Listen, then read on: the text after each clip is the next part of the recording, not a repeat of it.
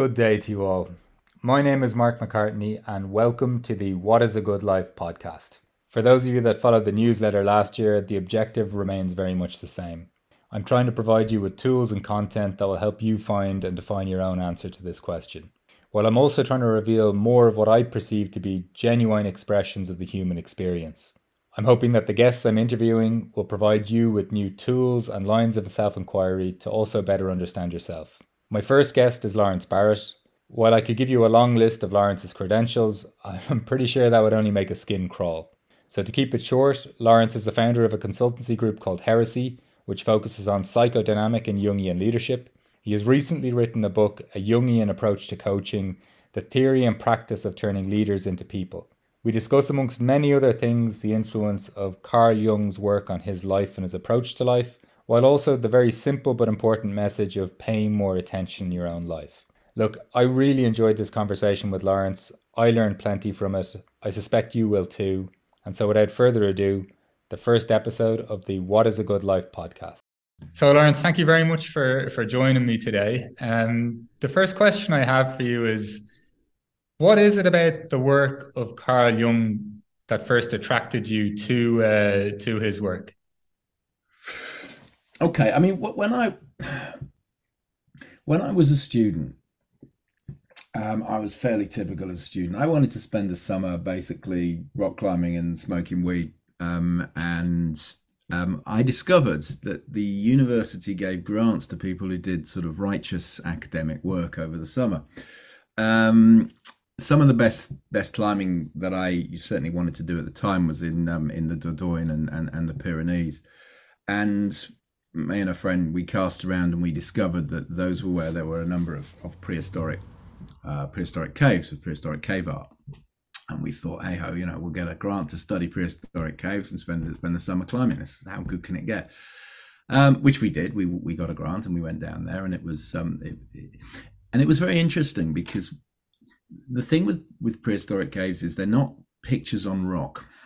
What I saw there fundamentally changed my life, because you are looking at images and ideas which they kind of speak to you. You see herds of animals which under candlelight are moving. You got handprints, and there was a particular moment in one cave where there was a flint, hand carved flint that had obviously been used for carvings, that someone had stuck in the wall of the cave in a particularly kind of soft bit of mud, and the mud had turned to stone over the 12,000 or so years. And there's this kind of flint there, and it was this very strange feeling of this is like a person has put this here. And I met with a famous French academic in caves who said to me that understanding cave art was the equivalent of trying to interpret the Catechism of the Catholic Church from the floor plan of the Vatican, which was kind of depressing actually at the time. And I thought, this is actually not helpful, because I felt this very strong kind of magical feeling actually. And then by some strange chance, I was given, my wife gave me, my girlfriend at the time, my wife gave me a book called The Myth of the Goddess by two Jungian analysts called Jules Cashford and Anne Baring. And this book provided a lens to not really understand cave art in the sense of I understand it and it is done, but understand it in the sense of locating myself in that sort of space, wondering what was being communicated to me, trying to make sense of what I felt about it. And that was a Jungian book, and they talked about the collective unconscious, and they talked about archetypes. And in reading that, I was able to get a sense that the cave paintings were talking to me in a way. Somebody 12,000 years ago was communicating something through the wall of a cave to me. Now, I don't know exactly what that is. It would be delusional to imagine that I did, but there are kind of images and themes and ideas which were in some way being transmitted. And that got me very interested in the idea of the collective unconscious, and you mentioned earlier when we were chatting the cultural unconscious. Why do our cultures do what they do? And when you start to look at things from a Jungian lens, what you realize is that your ancestors, from literally your parents down to 12,000, 100,000 years ago, are talking to you. They're passing ideas to you. They're passing symbols to you that exist in the day-to-day world around you, um, that shape how you think and how you are. So, for what Jung offered for me was the ability to kind of make sense of a symbolic, um, kind of complex, changing, dynamic world, that gave me a little bit more information about what was going on than just the rational. Yeah, that's a hell of an answer. It's there's some look. I'm not a. I've read some books by Jung. Modern Man in Search of a Soul. The this book here actually that I dug out before talking to you that I've picked at. I think sometimes I've read it where maybe I wasn't even ready to understand it fully, and it kind of went through me like bad street food or something like, if you know what I mean. But I've read it like there's something about his work that I think kind of embraces the complexity. Like it tries to distill it somewhat, but it doesn't try to ignore the fact that this is a really complex, kind of challenging piece that we're trying to figure out in life. Does that resonate with you? Oh, totally. Because I mean, if you imagine Jungian work has found its biggest sort of theatre, not in analysis or psychology at all, but in in the movies and in Yeah. in books, because there's something Jung saw in the way we tell stories, the way we create art, that speaks to something much much bigger than something that's kind of tightly reductive around psychology and science. And what Jung was trying to do is understand and analyze this sense of mystery. Yeah.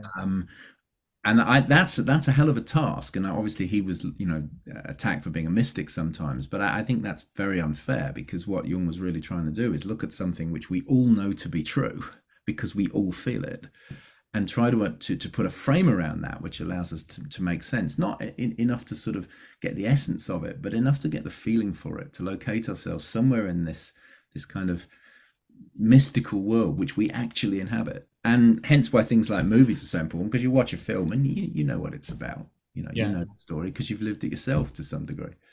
Yeah. I think Hermann Hesse is an author I really enjoy. And some of his books where he's touching on some of these themes, like they touch on almost a visceral level, because I think he kind of through, and I know I believe he was a patient of Jung, right?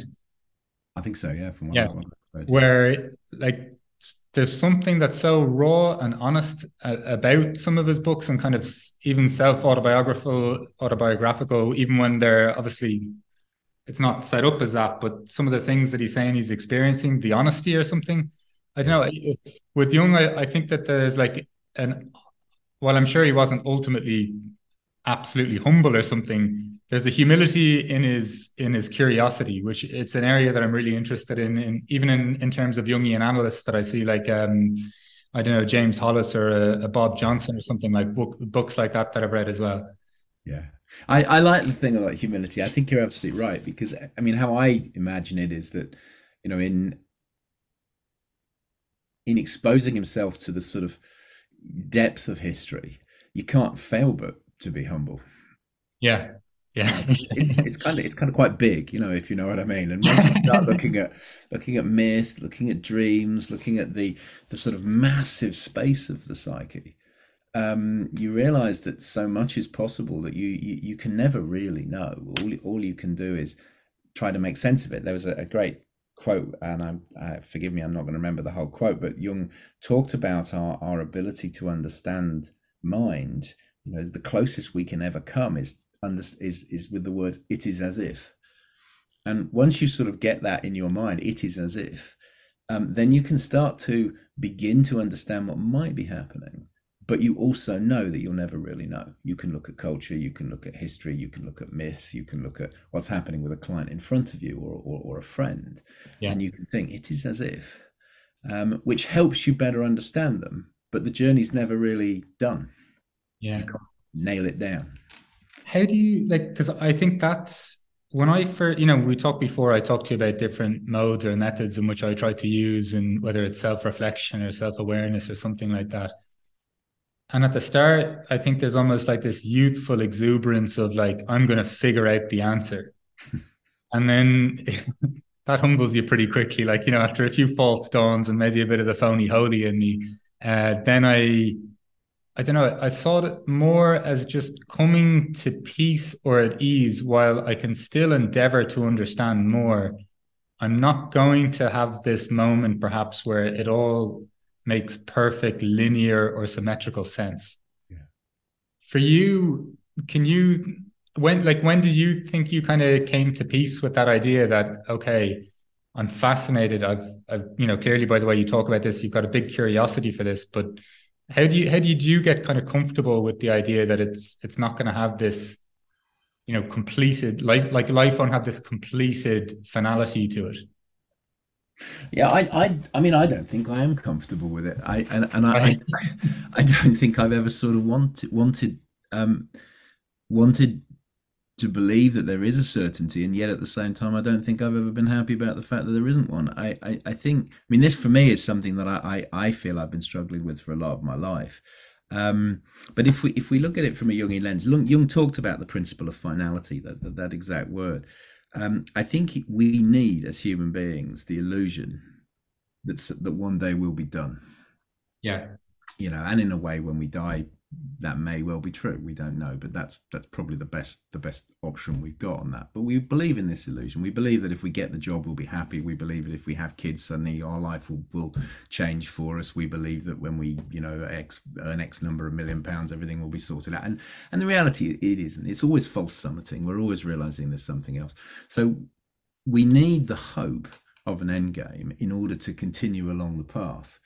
And in a way, we are constantly struggling, I think, between the two, you know, because we know there isn't an end game and we'd get bored if we ever got one anyway. But at the same time, you need something to keep you going, because the path can be great, but it can also be exceedingly hard and exceedingly miserable. This is the sort of reality of life. So I think the two work together. So I'd still like it to be kind of done. And there are days when I wake up and think, oh, I wish this was all sorted out now. I'm just bored with it. But knowing that that will never really happen. And so you set yourself goals, and you can still believe those goals are real to a point, while holding in the mind the fact that they're not real, and that's okay. Yeah, that's I think you captured something really beautiful there. There's almost a sense that we want the game to be over, but that won't like that's going to make us absolutely miserable if there was like it's like almost it's just like the great human dilemma or something, isn't it? Like wanting Well, security, if we you need had hope. I absolute mean, security. this is the whole thing about hope. You know, you have to go on being, Yeah, and the story goes on, and you know, sometimes the striving is the thing, and so I think both are needed, and I think you can never really come to terms with that, but yeah, that's the essence of sort of adult life, at least for me. yeah. I think for myself, I definitely recognize that like I don't know, sometimes that you like the very thing I'm craving is the very thing that will bring me misery if I get it often enough. Yeah, sometimes you get what you want. That's the curse of life, isn't it? Yeah, yeah. In terms of just that, like when you notice that struggle going on inside of you, like do you have ways in which you approach that, or is it just the rising and falling of it, and you just navigate through life and it, as I say, it kind of pulses, or are there kind of any kind of shreds of comfort you take from either the work that you're doing or the way in which you approach life that help you with that? I think the work I'm doing helps, because I think I mean, there's a quote from, and I don't know if it's a real quote. I think it's an archetypal quote from the poet G.K. Chesterton, who said that um, fairy tales don't tell children that dragons exist. Children already know that dragons exist. Fairy tales tell children that dragons can be killed. So Right. it comes back to this point of hope. And I think in that sense, what you're looking for in life, what anyone wants really, is enough sense of the world, enough meaning to give them hope, enough meaning that one day the dragon will be killed. Knowing that you have to at the same time move on. So there are, I think, several things that are important in terms of, living a good life in this sense. One is you have to recognize where you are. You have to be able to see the world. You have to be able to notice what is happening around you, and where you are is where you are. There's no point in deluding yourself you're anywhere else.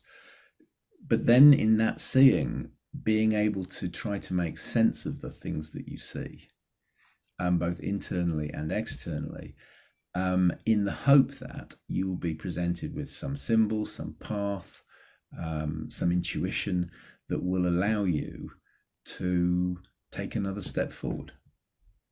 I mean, that's all life is, really. We're all falling into darkness, and hoping that the next step we take is a solid one.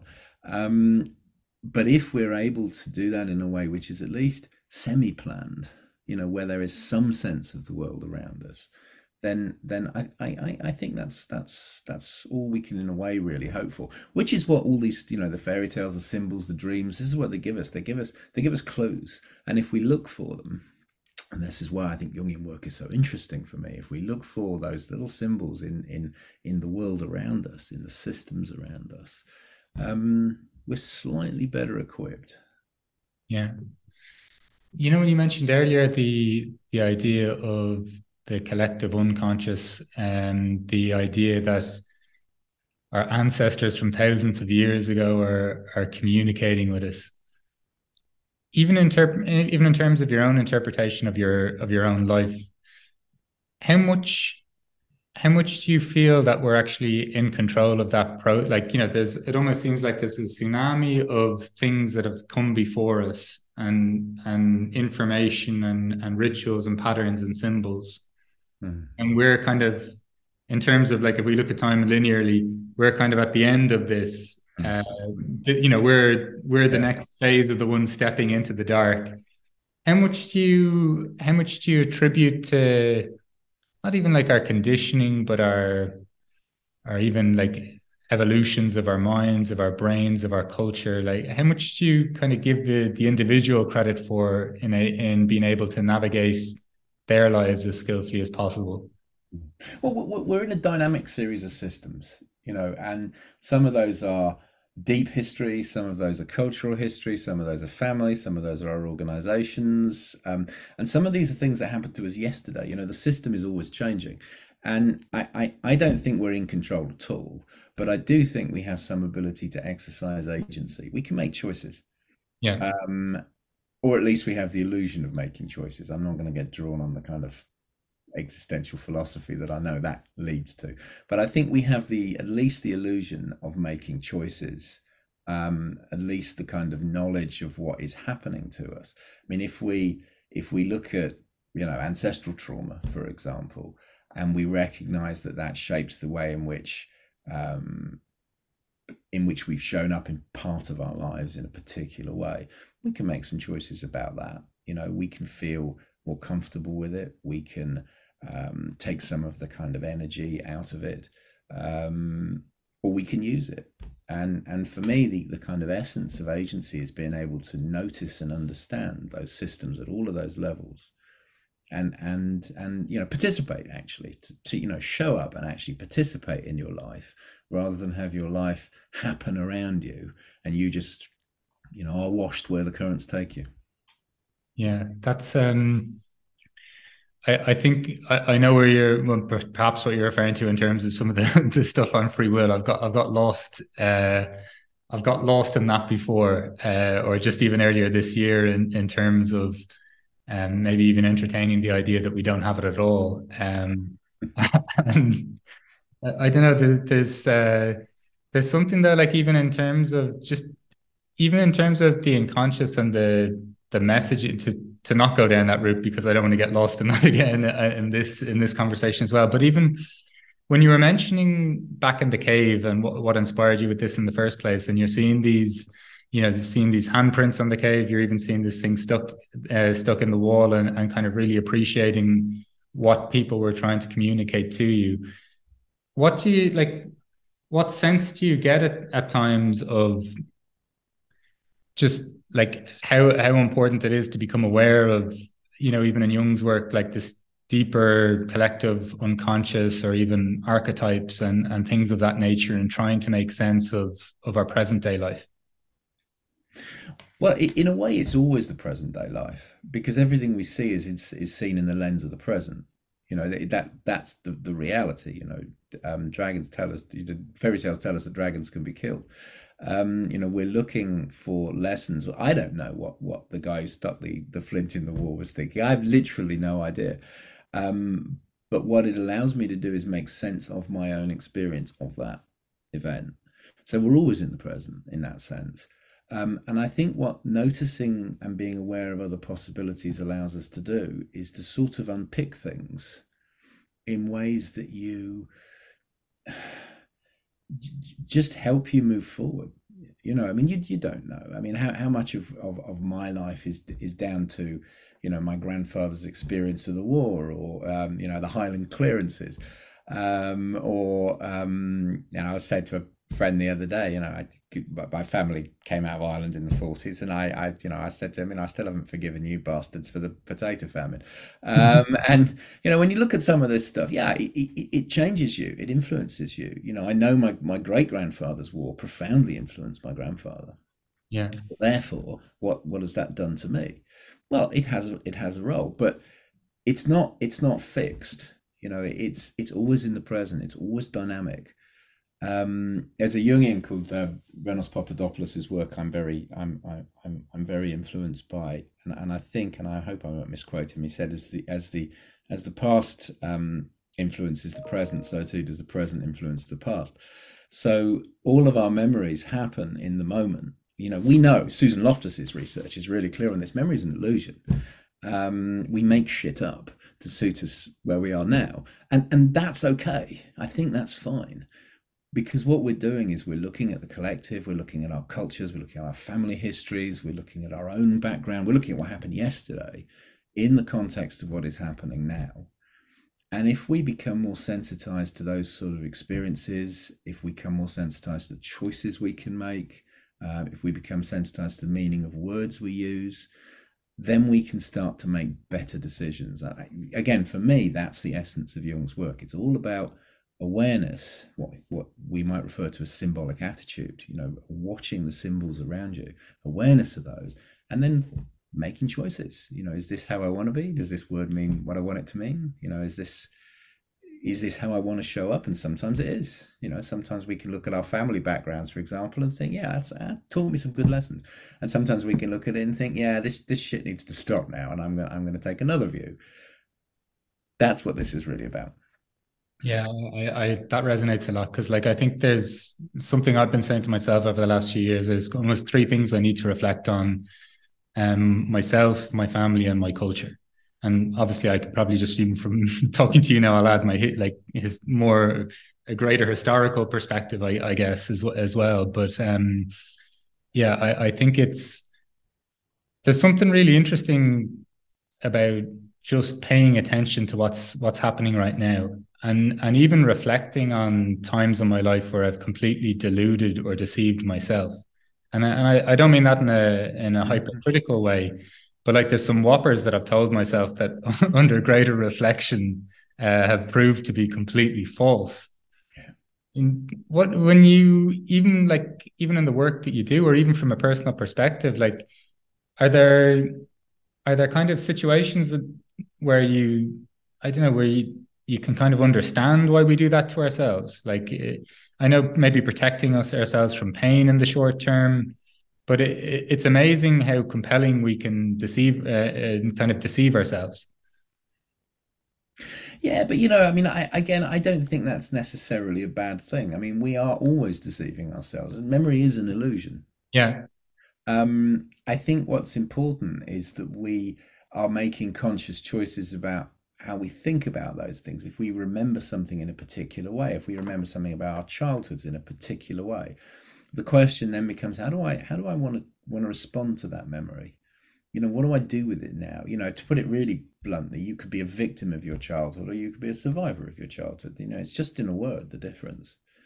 And it's the same for sort of every aspect of your life in a way. What are the stories you tell yourself? And what truths do you want to make from those? There's a great quote actually from Jung, if I may read you it, because I was Yeah, yeah, working on please this do. Yeah. morning, so I've actually got it in front of me. From Memories, Dreams and Reflections, he says, "Thus it is that I have now undertaken in my 83rd year to tell my personal myth. I can only make direct statements, only tell stories. Whether or not the stories are true is not the problem. The only question is whether I tell what is my fable, my truth." And I really love that quote because I think the ability to reframe the stories, the narratives we tell ourselves, to tell our stories forwards, if that makes sense. Because Yeah. much of the time we spend our time looking at our stories backwards. This is why I am how I am. Okay, fine. That's a story you tell yourself. How are you telling it forward? What are the implications of that? What does that mean?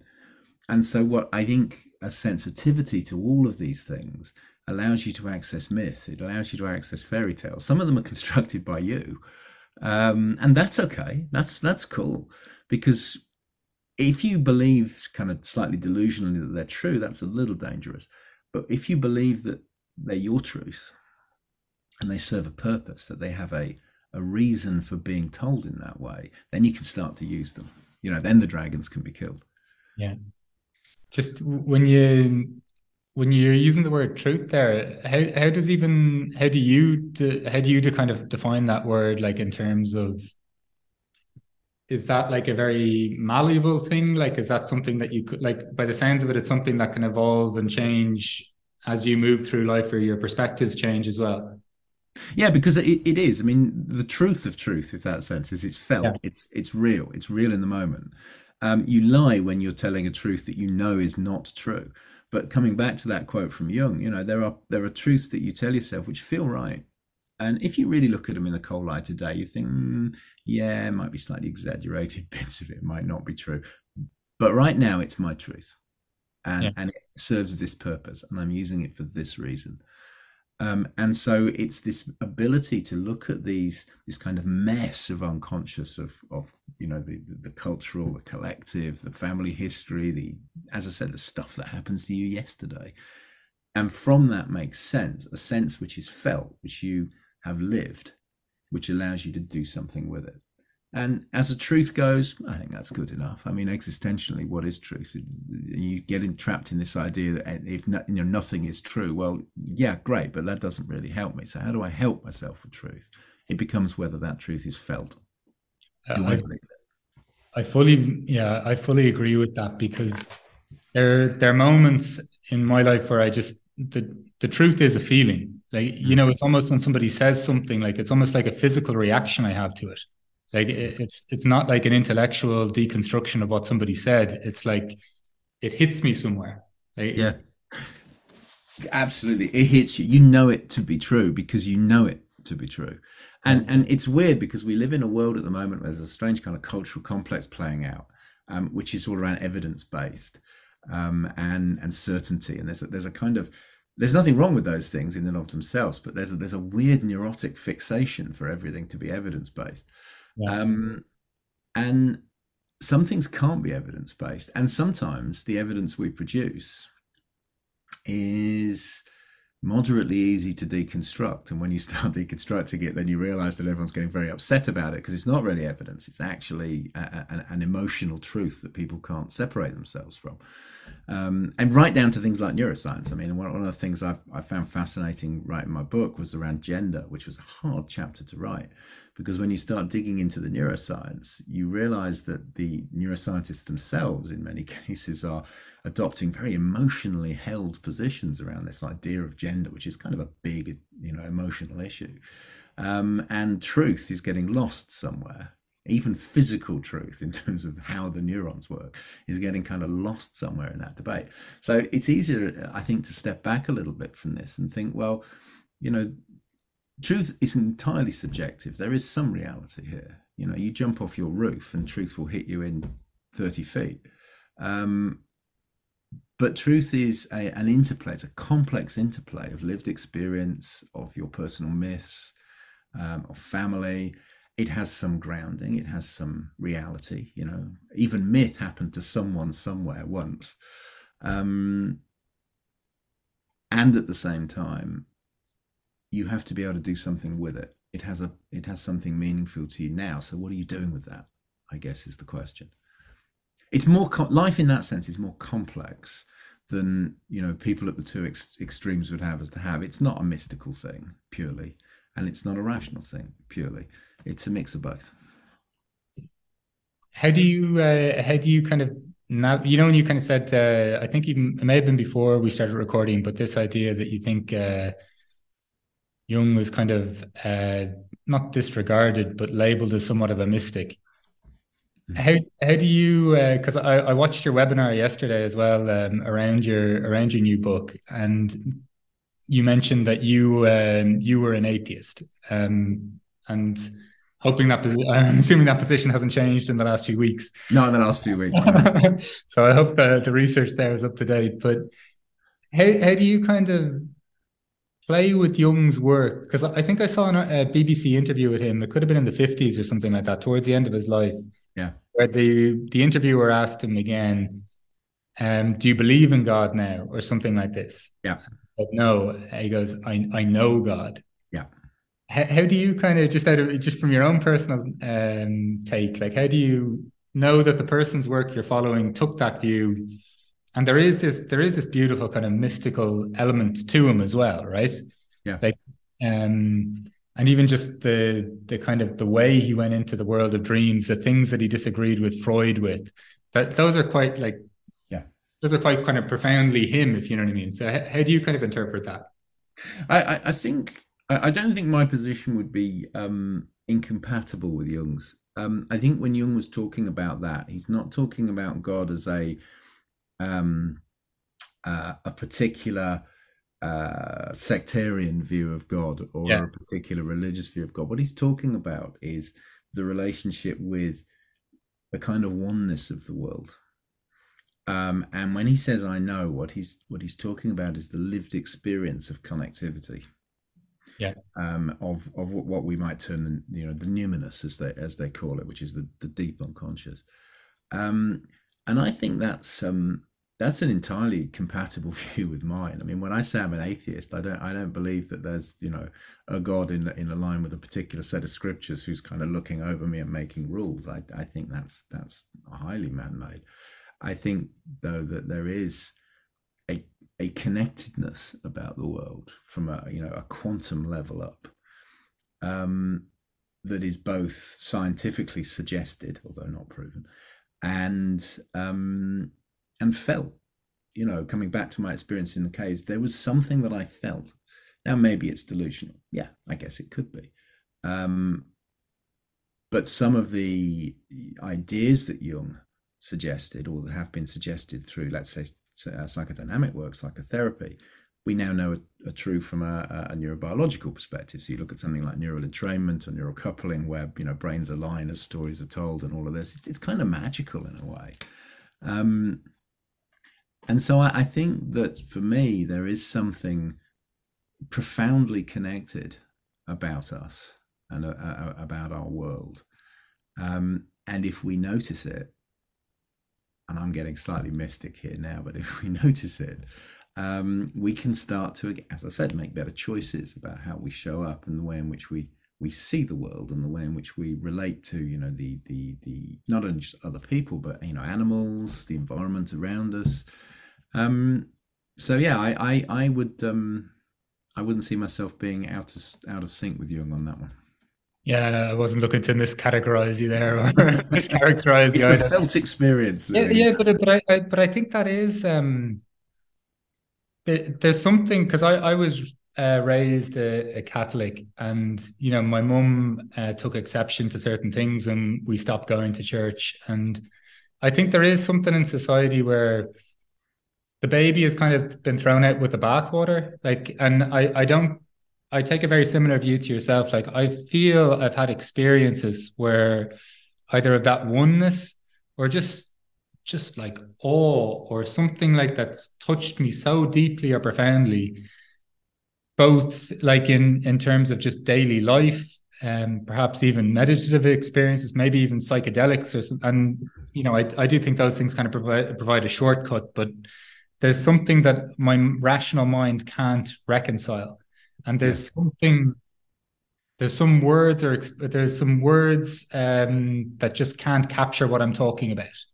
yeah, It's funny. I saw just even on what you're saying there, and perhaps, and it wasn't, as I say, I wasn't trying to mischaracterize you there, but I saw Russell Brand interview Ricky Gervais, and Russell Brand explicitly says he believes in God, right? And I believe in God, like in my sense, not in a there's this omnipotent power waiting to judge the hell out of me, like more in a loving sense or an expanding sense, a creative sense, or something like this.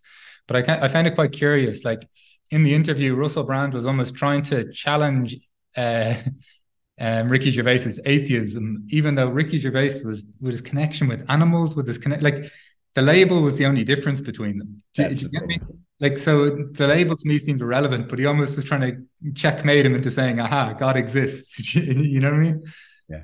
But the labels are just symbols, and this is again part of the problem. We apply these labels to each other without really thinking what the label actually means. So you might say, for example, well, I'm a man, I'm Irish, I'm ex-Catholic, or not that you Yeah. can ever be an ex-Catholic, but being able to then look at those labels and think, okay, well, what does that actually mean? How do I take up that role in the context of my collective unconscious, my cultural unconscious, my family, my own experiences, my own development, how I see the world, where I'm projecting the world. So, the really important thing, I think, is not to just take on these labels and go, well, that's what it is, because that's what I've been told. The identifications, if you like, with our past and the social structures around us, but to think, how do I take them up? What does it mean to me? And that's hard work. I think that requires a lot of work from people, and it is in a way the essence of adulthood, to take on the responsibility ourselves to make those choices. Yeah. That's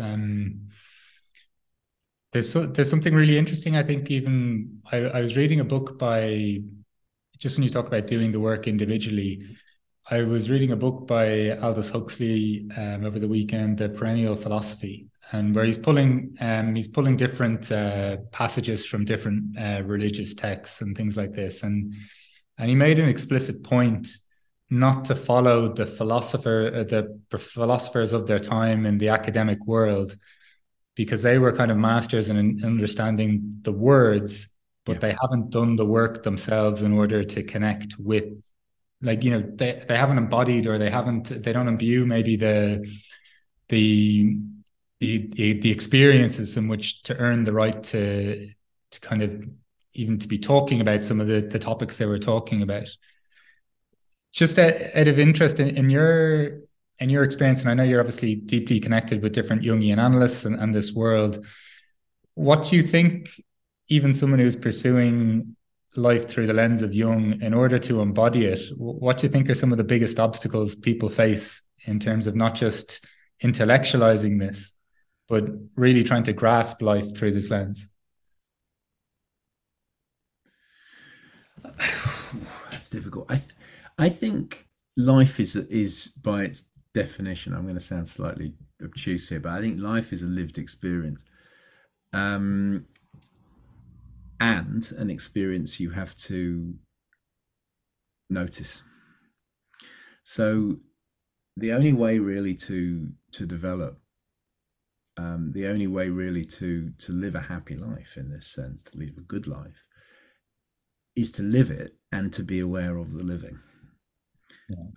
And that can be really difficult, because our fears, our darkness, our shadow stops us living some aspects of our potential. There are things that we're told not to do because we don't do that sort of thing around here. And some of those might be fair enough, and some of them might not be fair enough. And at the same time, we don't necessarily notice the choices we're making. Those choices, for many people, are just made for them. This is how you behave if you are a coach, and therefore this is how I behave. Instead of wondering, well, okay, so what does that actually mean? How do I take up that role? And how do I notice what effect that has on others and on the world around me? So I think there are two dynamics for me that matter that I would work with clients.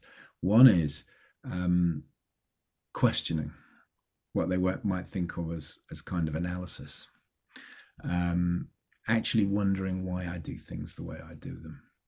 And the second is what we might think of as bringing that back in and integrating it, what we might think of as synthesis, which is then making choices about how I want to recombine those things in as a sort of conscious, rational state. Um, that's really, in a way, what Jungian work is really about, I think. So like almost like a continuous deconstructing and reconstructing. Absolutely. Yeah. Yeah. Yes. Exactly that. Which And is it's really, continuous because you realize that some of the constructions you've made actually don't suit you now. They suited you 10 years ago, but now you've got to change them again. But the more you do it, the more it becomes a habit. You become, you build what they might term as an autobiographical self. You're able to write your own story rather than have it written for you. yeah. And I think that's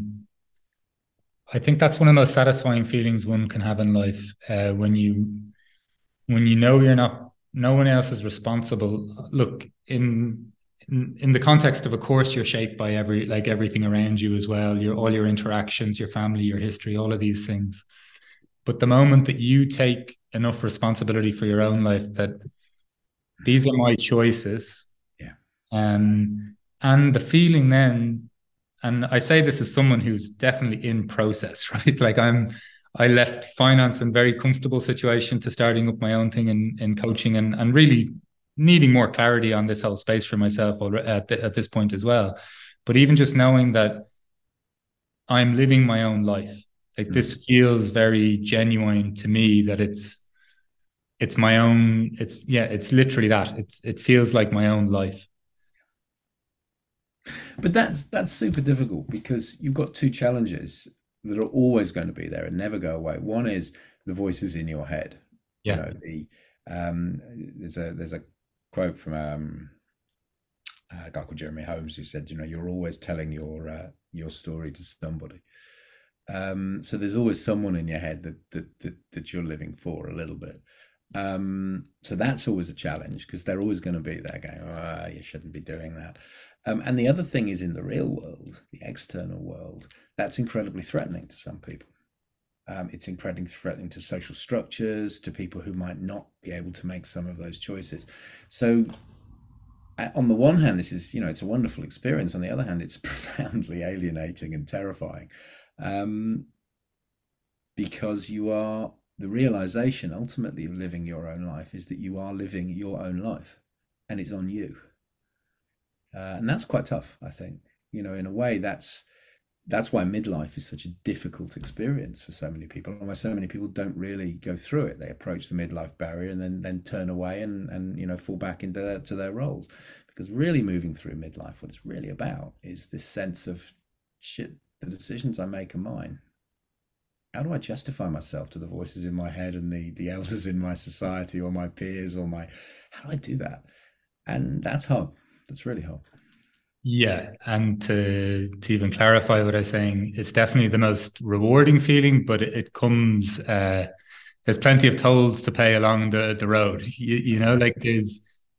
Why do you think that is? Because I've definitely experienced that as well. Just like I've kind of categorized it myself as just like frames clashing, and like perspectives on life clashing subconsciously, even more so than even look. Sometimes it comes up and people say explicitly what we have a problem with each other in terms of choices that are being made.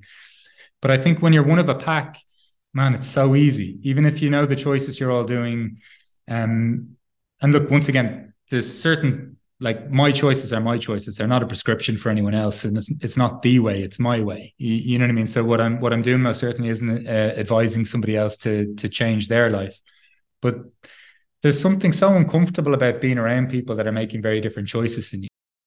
But I mean, some of this is kind of profoundly evolutionary or archetypal, isn't it? I mean, we're monkeys, and we don't have any natural weapons. We got little tiny fingernails, and our teeth are moderately limited.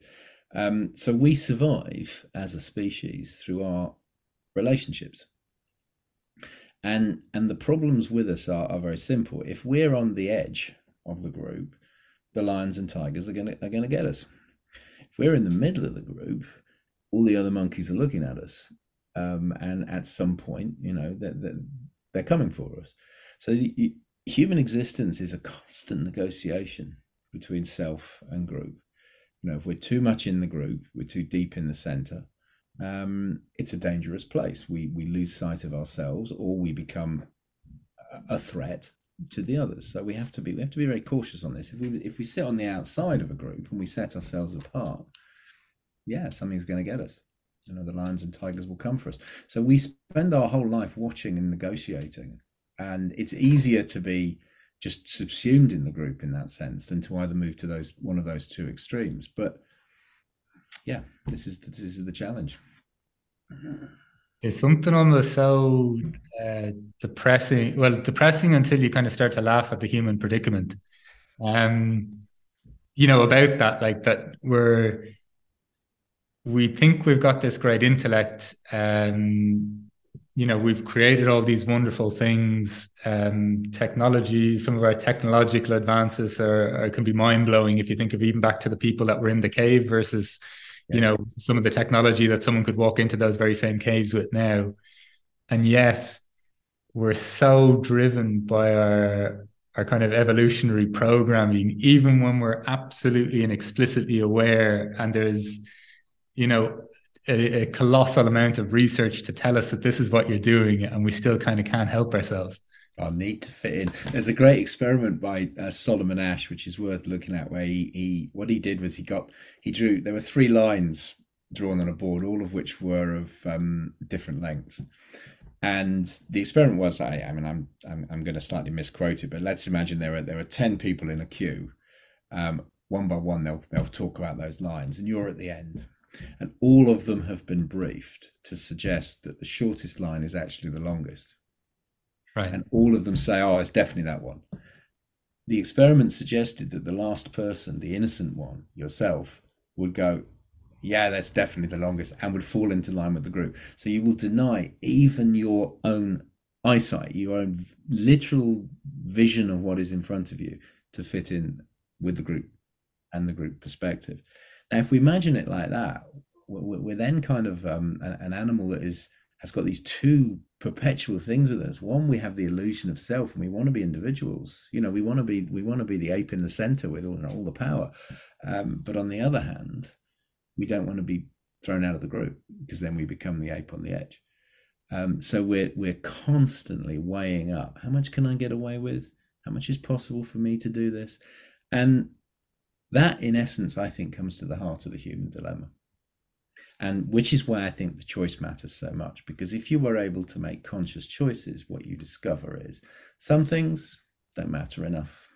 I'll fall in with the group on that one. That's okay. Makes sense. Seems to work, doesn't scare the horses, everybody's happy, and it's good for them, so it's good for me. And then other things you think, actually, I need to take a separate position here. This is important to me. This matters enough to risk group approbation, to risk being rejected from the group. If those decisions are kind of consciously made after a sort of life of awareness, life of study, life of analysis and synthesis, yeah, those are good choices. It's a good way to live. Can you think of things that fall into the category of or moments in your life where you've kind of said, no, this is one of the things where I have to go my own way? Well, I mean, let's go back to the Jungian thing. I'm not an analyst. I didn't train as an analyst. Right. The reason I didn't do that was because while I value and respect the consulting room and the analytic work and the analytic process, I also found it limiting in the sense that I thought more could be done with Jungian thinking. We could take some of these ideas out, although in a way they're already out, of course, with the use of theatre and so on and so forth, and films. But we could take them out into organisations. We could start to help people become more aware of the environment around them, to become more aware of symbol, more aware of dreams. without necessarily having to be in analysis in order to do that. And that was quite a difficult decision for me, because the easy route would have been, this is what you do if you are a Jungian, and you do those things and you check the boxes, and then you have the certificate, if you like, to be able to do things. As opposed to, I'd quite like to explore something else here. And that was quite an alienating experience. It still is for a while. I mean, I'm encouraged by my supervisor to keep on the track I'm on, but there are occasionally moments where you think it would have been a whole lot easier if I just ticked the boxes. Yeah, that's what, just out of interest, like what convinced you that it was worth it? Well, apart from the money. Yeah. Breaking apart. I do remember a Jungian analyst where I asked Looking him, like a true Marxist. I did. Wow, yeah, you still got to live. I did actually ask a Jungian analyst once. I said to him, what's the difference, do you think, between therapy and coaching? And he sort of sucked his teeth and thought for a while, and he said, that's actually quite an easy question to answer. It's about £450 an hour. So, and he was overstating, and it was a joke, but at the same time, there's a truth behind that. So what convinced me was, I did want to do work. I enjoy working in the corporate context. I enjoy working with people in this very kind of normal, ordinary, prosaic way. We all have jobs, we all show up, we all do work. I didn't like some of the work that I was seeing done, and I wanted to be able to take some of the ideas that I'd found so influential, so magical to me, some of the things which had frankly, transformed how I see the world and my life, and say, okay, well, what would it look like to put those in an organization? What would it look like to look at those things in terms of, waking dreams? How do we help people talk about fantasy in an organizational context without seeming weird, or without going into analysis? Most people who are, you've been in banks, they don't want to sit and talk in a group about their mothers. They might be prepared to talk about their fear of death. They might be prepared to talk about what that means in terms of career ending, in terms of the exposure of leadership roles. And if we can get them to do that, if that is interesting enough to talk about, perhaps we can start to help people better understand their unconscious and live better lives. And that's actually certainly been my experience of the work I've done. If I'd worked in corporates the way I work, from a very clinical perspective, I don't think it would have achieved traction. Yeah. Just because you mentioned it a couple of times, and I mentioned to you, I read a book by Bob Johnson, I think it was, on dreams. I started to catalog my own dreams very briefly. How much work does it? I haven't met someone, I think, that's followed this through consistently. In order to navigate that, does that require a hell of a lot of work up front? And then does it become easier over time? Or how would you, to someone who's listening and that has never even heard, I guess, of the idea of even interpreting dreams, how would you explain it? And then maybe, I guess, answer my question in terms of, is this a considerable amount of work? Well, I mean, you're talking to someone who's kind of intrinsically lazy here, so I don't necessarily do a considerable amount of work on my own dreams. I've never kept a dream diary. I don't have the discipline for it. But what I do is the dreams which are striking, the big dreams. A lot of my own dreams that I remember, and I do talk about some. A lot of them don't mean that much. But there are moments where you encounter these dreams, which are they're the big dreams, and you usually get a run of them, and there's 3 or 4, and I'll track them all down, and then I'll talk to my supervisor about them, and we'll discuss the implications of the dream.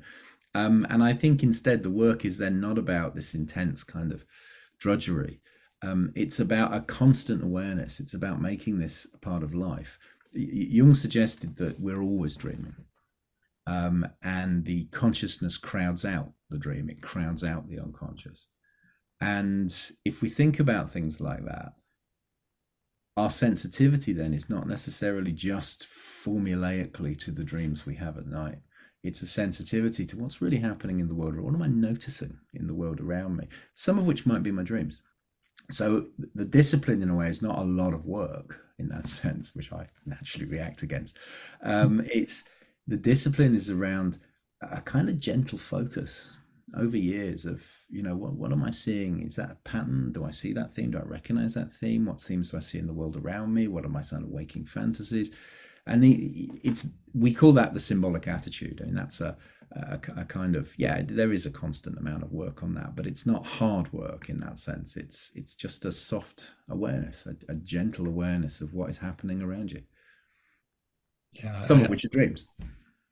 Yeah, I think that's beautifully put, and I think as well in terms of the just even paying attention to the dreams, like it sometimes they seem to, from an absolute infrequent amateur at it myself, sometimes you wake up and they hit you with such a profound sense of, like, it's a feeling like, oh shit, what was that trying to tell me? Like, because it was trying to tell me something. Like, and it's a good idea of a good example of how you can then work with those, because of course there is a moment in time. So maybe the dream refers to something that happened to you the day before, but also when you start to look at the whole constellation, what's going on in my culture, what's going on in my family, what's going on for me, you then start to discover patterns that might reappear.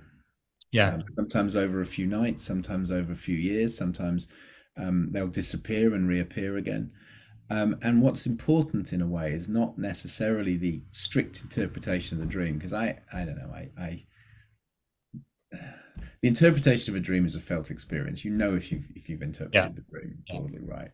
So it's always a bit kind of pointless just doing it as an interpretation. But what's really interesting is when you start to work through that as context, when it becomes a lived experience, then you start to see your dreams not as a thing that has to be interpreted, but as another part of you communicating and talking. You can feel it. You don't need to interpret it because you're seeing it in the context of a number of things. And then you get these little moments of, I think this is where I'm moving. This is pointing me in this direction, or it's pointing me in this direction. And sometimes that does constellate to a very definite, this is this. Yeah, got it. And that. But sometimes it's okay. There's something happening in this space and I'm kind of allowing it to move. I've had a run over the last few days about mountains. I've been dreaming about mountains.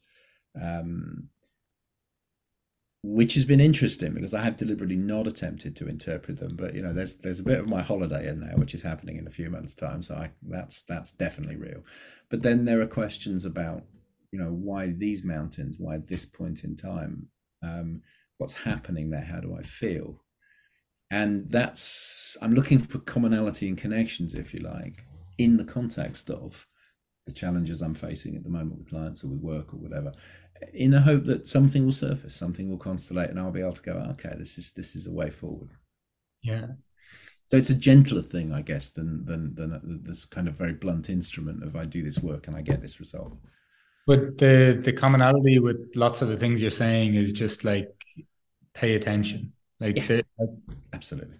It's it's amazing the kind of complex models we can interpret life through, whether it's even through the work of Jung or through clinical psychology or neuroscience and all of these things of what happens inside of us. But I don't know, that just in so many of the things you're talking about, it's just keep paying attention. And it doesn't have to be in this very, like, I meditate, but if I only meditate for 30 minutes in the morning and then I just kind of have my head in my phone as I walk through life, or I'm not paying attention to people when they're speaking, if I'm not paying attention to my own reactions, it doesn't matter if you do that. Like, do you know what I mean? Like, so it's this consistent paying attention, which I don't know. So I guess even from my own experience, sometimes like life can just be a little bit uncomfortable sometimes, right? So you do want to look away, or even with the technology we have now, you want to distract yourself with something, but it's so clear from what you're saying. Like, if you keep paying attention, things will just either they'll soften or they'll start to make sense. And even when you're saying there about patterns, like seeing the pattern and things when you collect I don't mean this in a very kind of efficient manner of collecting data or something like that. I know exactly what you mean. Yeah. But then if you keep paying attention, the bubble keeps expanding and then more things kind of come into sense Yeah. as the attention maintains. Yeah, absolutely agree. Yes, and you start to understand it surfaces gently. Yeah, and exactly as you said, it can also be really uncomfortable because some of the things that start to surface, part of you is going, "No, I'm not going to go there. I'm not thinking about that." Yeah. And that's also that also has its challenges. You know, it's not necessarily a kind of pleasant hobby looking into the unconscious. Um, but you know, if you allow it a bit of gentleness and a bit of compassion in that sense too, because you know, there's an awful lot of stuff. You get this language with coaches. You know, we have to be transformational. We have to crack on through, and I feel that lacks so much compassion because the compassion isn't just for the other, for the client, it's a compassion for ourselves as well. You know, some things are hard because they're hard. Yeah. You know, there are things we don't want to face because they're hard, and that's okay. You know, allow them time. James Hillman was really good on this because often in the Jungian world they talk about the gold in the shadow, which I always think has these connotations of this glorious prize. And Hillman talked about the cure in the shadow, which I thought was much nicer, much gentler. This idea that you know within the shadow we find ways to just kind of allow ourselves to redeem ourselves a little bit. For me, it's what I'm learning, I think, in the last few years is okay, I know that these are this could be in my shadow, or this could be something I need to work on, or something like this, but it doesn't have to be done by the end of the week. Yeah, absolutely. And there's some things that I've white knuckled right this at times in facing some fears or in facing things that I don't want because maybe I had the energy to face that in bigger strides at different points. But there's also now when the longer I'm exploring things, it's like, yes, I'm smoking the joint and watching too much YouTube this evening, but and maybe even eating too much junk food. But it's because what I'm trying to explore is pretty heavy right now. Yeah. And expecting this like really efficient behavior from myself right now is not going to expedite the process. And maybe if it does, I'll probably lose lots of the richness in taking my time through this process. Yeah. Yeah. Well, and that's a problem I think for a society because we've got this weird obsession, perversion, you might say, around performance. We've all got to have goals. We've all got to have targets, and that's kind of a great sort of post-adolescent thing. You know, you got to learn to you got to learn to be an adult, but it's not really a good place to be stuck because performance is an illusion and ultimately it's going to dip off. I mean, you know, quite apart from anything else, you get older and the body just doesn't do it anymore, and nor does the mind, and nor does the inclination. Actually, there's things that I would have put up with, suffering I would have endured, and you'll know about this in banking, you know, back in your 20s, which you're just not going to do now, because actually you know how to perform, and once you know how to perform enough, then the question emerges, so what next? What happens after performance? How do I make sense of what I have become? And that's a really different experience. I don't think there's anything wrong with, you know, performance-based working for people in, you know, the sort of post-adolescent phase, whether that's 20s or 30s, because, you know, we all got to learn to be functioning in efficient parts of our society. And there's something exhilarating about being good at something. It's amazing. But you run out of rope. And the point that starts to happen, the midlife point in that sense, is the point where you really have to be able to think, okay, so what's this for? What choices do I want to make? Why do I want to perform? Where do I want to perform? Where do I not care less? And how do I think about the implications of that for me, for others, for society? Those are really big questions. They're difficult questions. And they're the big leadership questions, actually, which I think many coaches don't really address within their clients, and which is why so many of our organizations and societies are now so toxic, because performance has become, in that sense, a perversion. It's a mono fixation. Yeah, and then even on a macro level, I think like the obsession with GDP as the metric for the strength of a country or a society is wild as well. exactly. I mean, you look at the UK, you got 1 in 3 children in poverty. We've got climate collapse. We've got exponential rise of food banks. Is that success? And I kind of think I'm not really sure I buy that. There's a great quote from Trotsky, and I have to sort of get this in. He says that he said the ends may justify the means as long as something justifies the ends. Um, and I'm increasingly of the belief that very little justifies the ends now in the way that we are operating as a society. And I think a great deal of that is linked to performance. And if instead we step back and we just start to notice, is this the sort of world we want to live in? What does it feel like to be here? What does it feel like to, I don't know, walk down to the beach at the end of my road and see the shit floating in the water because some company has dumped it in there because it needs to hit performance targets? Is that the world I want to be in?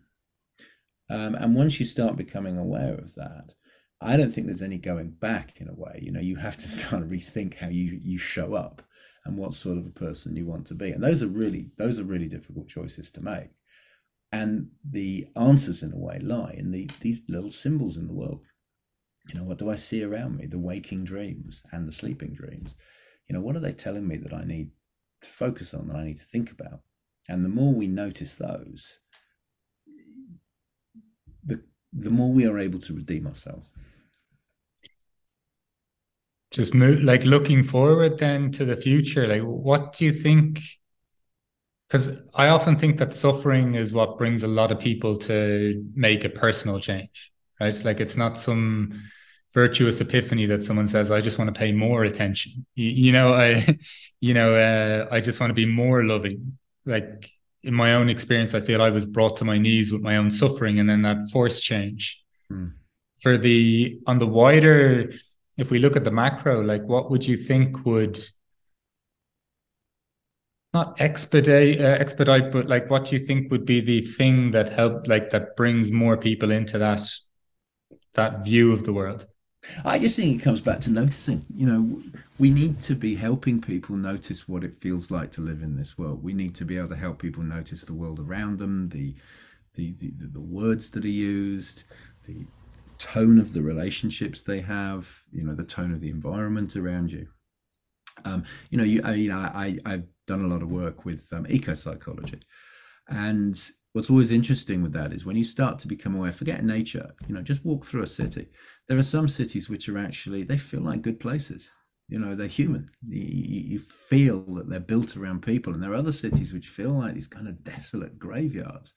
And the impact that the latter has on our psyche is profound, actually. How can we be happy in a place which reminds us that we don't matter?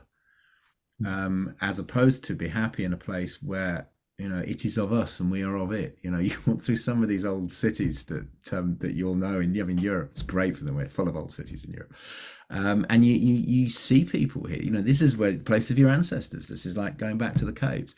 And if we start to notice that, we can then start to contrast those environments and think, oh, I'm not going to do that. I'm not going to go to that job. I'm not going to go to those offices. I'm not going to live like that. I'm not going to behave like that in that space. And instead, that's actually pretty cool. I'm going to spend more time in that. I'm going to invest more time doing those things, being in those places. And in doing that, we start to, in a way, rediscover our souls. But that's hard because we also, in that process, recognize that while there are things that are really cool and really great about the things we like and things we do, we're also vested in a number of things and have participated in the creation of a few things of which we are ashamed. That's where it gets hard, because you realize that some of your life's problems are yours. You've built them, you've created them, you own them. Wow, that's pretty tough. But in noticing, and really consciously noticing, we can face that down, if that makes sense, and find a way through. Yeah, I always look to go to the micro first and then see what that might look on the macro. Totally agree. And what you described there is almost like my own personal experience of like, okay, let's look at things. Let's look at what I've been doing, what I've been contributing to. And the immediate reaction to that is like, oh God, get that away, or that's not me, or no, I'm these things over here, or these are just some things that I momentarily did some justification for it.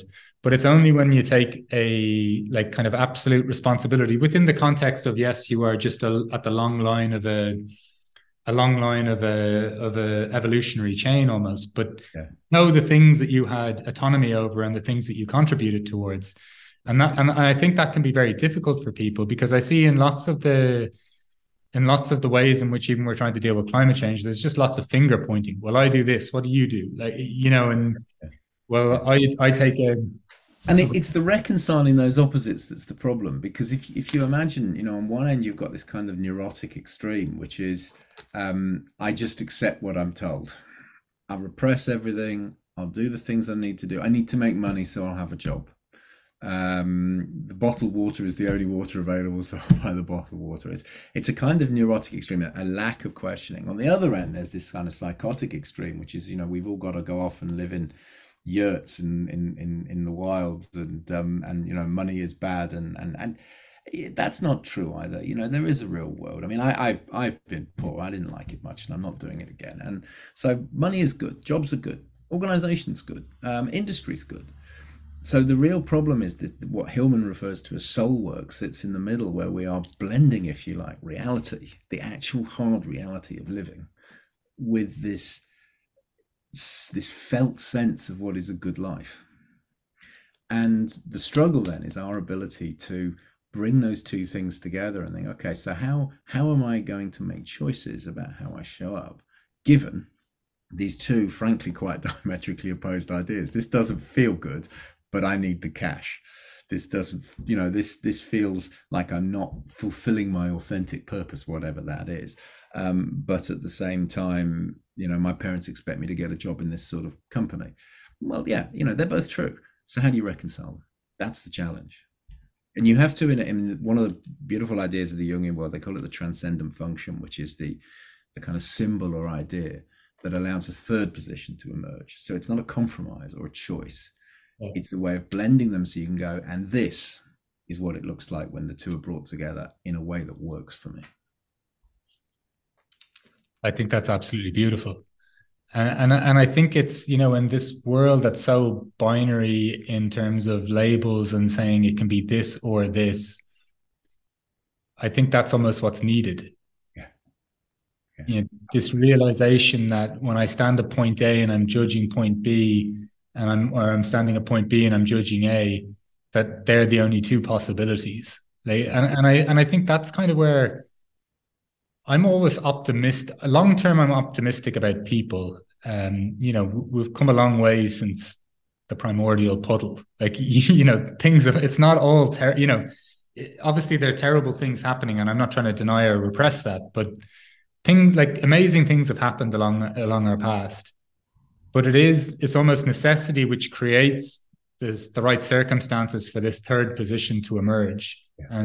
And with that, that's kind of what gives me hope. And I think you've captured that really beautifully, which is what you said there. I think I won't take up much more of your time, but I didn't intend to have this kind of question at the end of it, but just because you've done a better job of reminding people what they're listening to by saying, what is a good life on a few occasions.